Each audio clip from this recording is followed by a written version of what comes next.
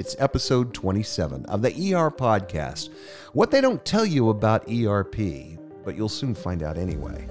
I'm your host, Gene Hammonds, the director of Profit from ERP, a business consultancy revolving around software, its uses and misuses, and as we like to say, our clients make ERP pay for itself, pay off, pay back, break even, and we even have the cash flow analysis to prove it.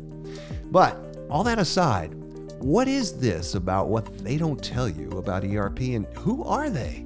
Why are they so hush-mouthed about important ERP situations? We're going to get into that in today's episode, what they don't tell you. But more importantly, we're going to take a look at what's their motivation, what's their incentive, and how are we going to shift those incentives, both for the external software vendor, but also shift incentives for your internal team, all so that your company comes out on top in your next ERP project.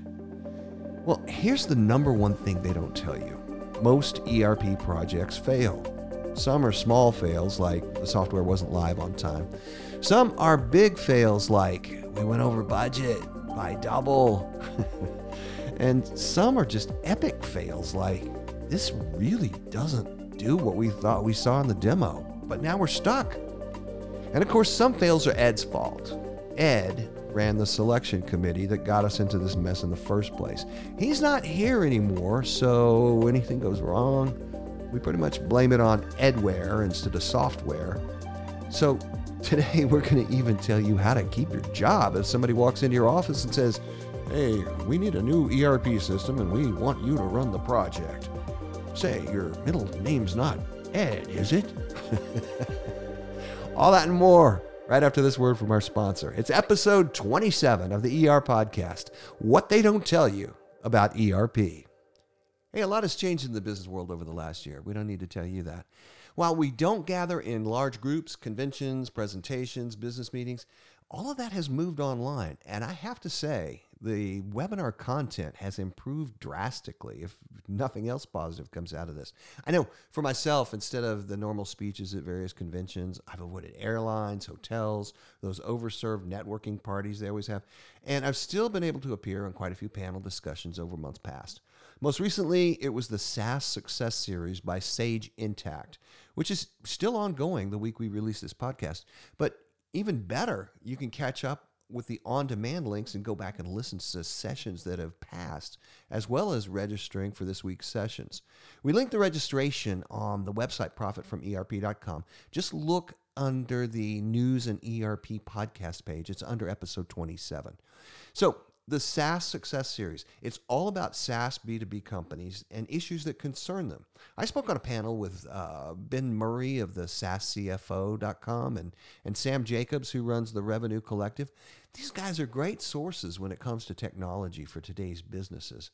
Other than that, lots of topics, best practices for forecasting, for raising funds, ASC 606 RevRec issues, a lot more.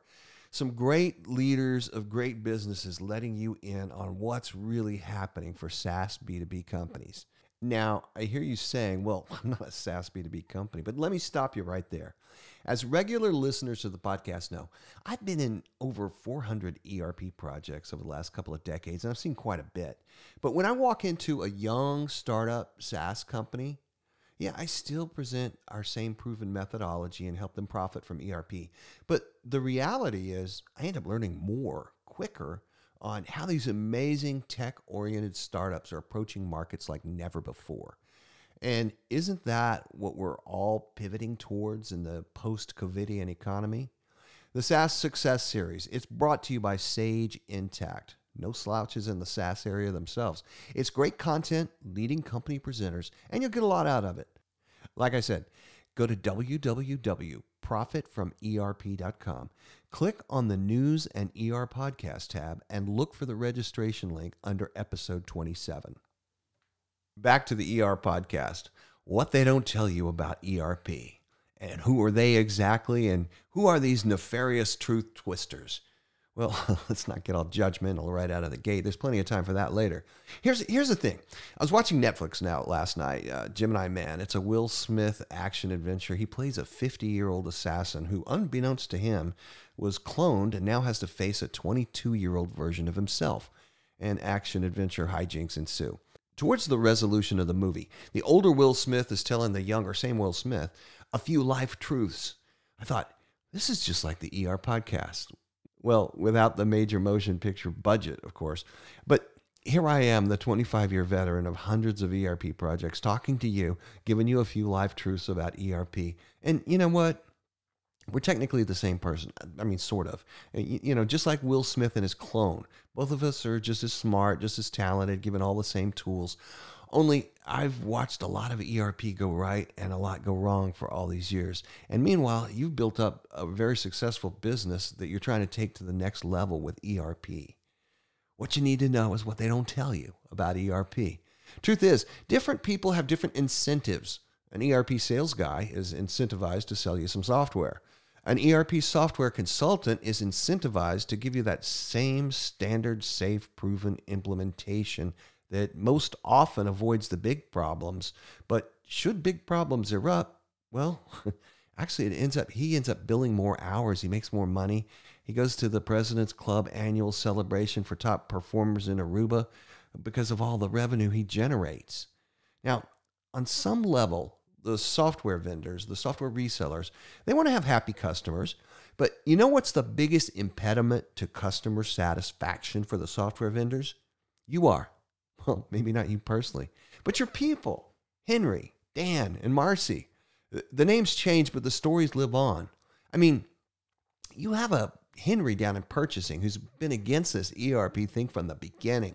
He's the company expert in your current system, Ultra Biz Pro, and everyone in the company goes to him when they have any questions. And they have a lot of questions because Ultra Biz Pro was written in 1989 by some guys who were well past their sale date before the first line of code was even written. It's old, right? And then there's Dan. Dan remembers you moved his cheese some time ago. He remembers walking around a lot during Management by Walking Around. He wrote his own mission statement just like you showed him how. He developed the 7 habits of success. And this was before you tried activity-based costing, then lean, then Kanban. Dan is sure this ERP thing is just going to be another passing fancy. And Marcy, don't tell her you're moving the invoicing to 100% digital with AP automation. Marcy's job is data entry. Sure, she has an accounting degree and she worked for some pretty big firms back in the day. But this ERP thing looks like the end to her and her comfortable heads down data entry. You see, Dan, Henry, Marcy, the ERP software vendors have absolutely no control over Dan, Henry, and Marcy's incentives. What makes them tick? Heck, they don't even know if Dan, Henry, or Marcy are going to be a project asset or a project roadblock. So how can the ERP vendors promise you success when it's really up to Dan, Henry, and Marcy? So, what do they not tell you about ERP? Well, as you can see, you need a team to make it work. So think about what it takes to make a team succeed. They need achievable goals, measurable progress. They need practice. They need learning. They need motivation. It's kind of like football. You have your Pittsburgh Steelers and teams like that, and then they're pretty great every year, and then everyone else out there is making that possible. One guy's playing for stats because they're a free agent next year, and next guy's just good enough to sit on the bench a couple more years. Some guys don't even know why they're there. And while you may be in Pittsburgh, Dan, Henry, and Marcy, well, they're not the Steelers. Dan's incentive is to roll with the latest management fad, doubtful it's going to last. Henry's incentive is to keep being the one guy everyone depends on. And if you take away Ulti Biz Pro, yikes, he's in deep whatever. And Marcy, her incentive is just keep her head down and don't make waves. Can we get this team on the same page? Another thing they don't tell you about is the profit from ERP approach. You need a commitment from Dan that this new system is going to save him time and effort so he can drive his sales up by 10%. You need Henry in the early training sessions. So for the new software, he'll still be the go-to guy from everybody learning the new ERP. You need Marcy's experience shifting to business analysis instead of data entry focused, helping drive costs out and analyzing workflow in every single other department. What else don't they tell you about ERP? Well, demos are supposed to be smooth and an end-to-end look at what the ERP software can do. Unfortunately, your business is not a demo environment. A bunch of real life is going on in your business. Nobody planned it that way. It's a little messy, but it gets the job done. And the thing is, these ERP software packages, the good ones, work in many, many different business environments. They're designed so that you customize during setup. Well, okay, we call it configuration instead of customization because custom software has such a bad name historically, but they set up the ERP to work specifically for you. And that implementation, that setup, it takes hundreds of hours, much more effort that can ever go in to preparing a speculative demo for software you may or may not purchase. So what's to be done? Well, if you've studied your business with the demo in mind, if you've gathered your requirements from A to Z, if that's what you require the software to do, if you know those requirements, you can get the demo to focus on some of those specific important requirements that are a must-have, along with their slick demo that they present to everybody else. What else don't they tell you? Well, you don't even know where to start with requirements because you don't know what to ask for. I mean, there's new developments in ERP that unless you're familiar with what's on the market today, you didn't even know you needed them. We tell the story of this smallish client. When we told them the first step to do was to gather requirements, they said, well, we're one step ahead of you there, Gene. We've done that already. Here's our requirements. And they handed me a list of 25 items. Okay, so let's jump ahead to the next step in a cost-saving move and cut the billable time. Only we were a bit sneaky as we did the departmental audit. We kept saying, hey, that sounds like a requirement. Is that a requirement? And we kept adding to the list. CFO calls us aside later the same morning, first morning, and tells us, yeah, you were right. There's a lot more there than we thought of. Within an hour and a half, we'd uncovered another 52 requirements to add to their list of 25. Now, what we didn't tell them afterwards was we checked that original list of 25 items against the website of the last software salesperson that had been in the place. It was a stock list their marketing department prepared, and they just convinced the client that this is what you need. Not the way to go at all. What else don't they tell you? Cost. When somebody asks me how much any ERP system costs, I tell them the truth. Costs too much. Really. I mean, if you're $1 million a year business, the $10,000 ERP is much more than you wanted to spend. If you're a $500 million business, that $3.5 million ERP system that's right for you is also way too expensive. It's always too expensive, yet still companies end up buying ERP. And here's where it gets a little tricky. ERP software has a license cost. That's the software itself. It's usually priced by how many users are on the system. There's also the implementation costs. Hundreds of hours of highly qualified software consultants, usually billing in the $175 to $225 an hour range. Now, what they tell you is that if you take on more of the work with your internal team, the software consultants don't bill for the hours they don't use. So that lowers your implementation cost. And every company, every time, agrees to take on more of the work themselves. Of course, your team hasn't implemented an ERP system recently, so there's only so much that you can really do. And besides that, they have a day job already. They don't have all day to spend on this. So what you end up with is a super tight budget. I was talking to this CIO, Chief Information Officer of a pretty major company locally. He'd been through 4 ERP implementations with several different companies over the past few years. I mean, this guy's a hot shot. He's kind of a shooting star, and he gets a lot of job offers constantly. So he was involved with a lot of rapidly growing outfits. Anyway, he was saying a couple of things. Number one, he said he never had enough budget to finish the ERP project the way he wanted to. That's because when you're looking at several of these ERP packages, price matters, and they cut back on the implementation spend, and you agree to do more of the work. The initial cost estimates come down in the name of low prices, and then the CIO, or whoever the guy is responsible for the project, gets squeezed at the end. The number 2 thing he said, and this was really eye-opening for me, first time I'd heard this. He said the very worst thing about it, and he mentioned several other CIOs agreed with him completely here. He said the very worst thing was that if you miss a go-live date or you end up over budget on this skinny down implementation, you spend a ton of time, a ton of budget on a big project that everyone in the company thinks is now a failure.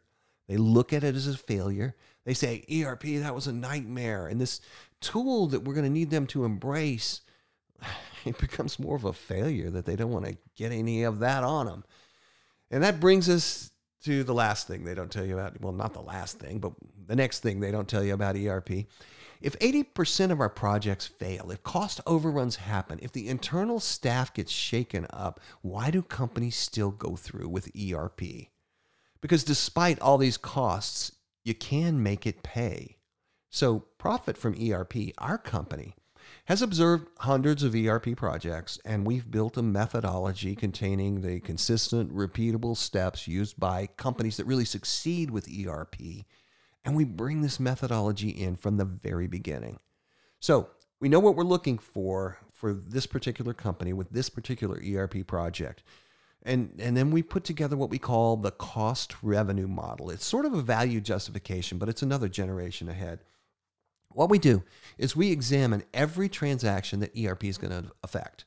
Let's say for oversimplification's sake, your staff prints out purchase orders and sends them around the company for different management signatures prior to purchases.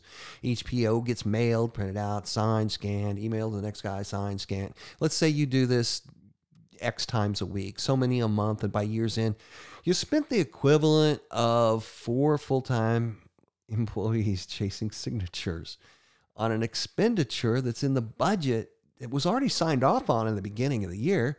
Then we're signing off on the AP side. We're doing this 3 times for every single item purchased by the company. So what could we do with those 4 FTEs every year? What else could we do? What about the savings that we're going to find in inventory and operations and sales and marketing?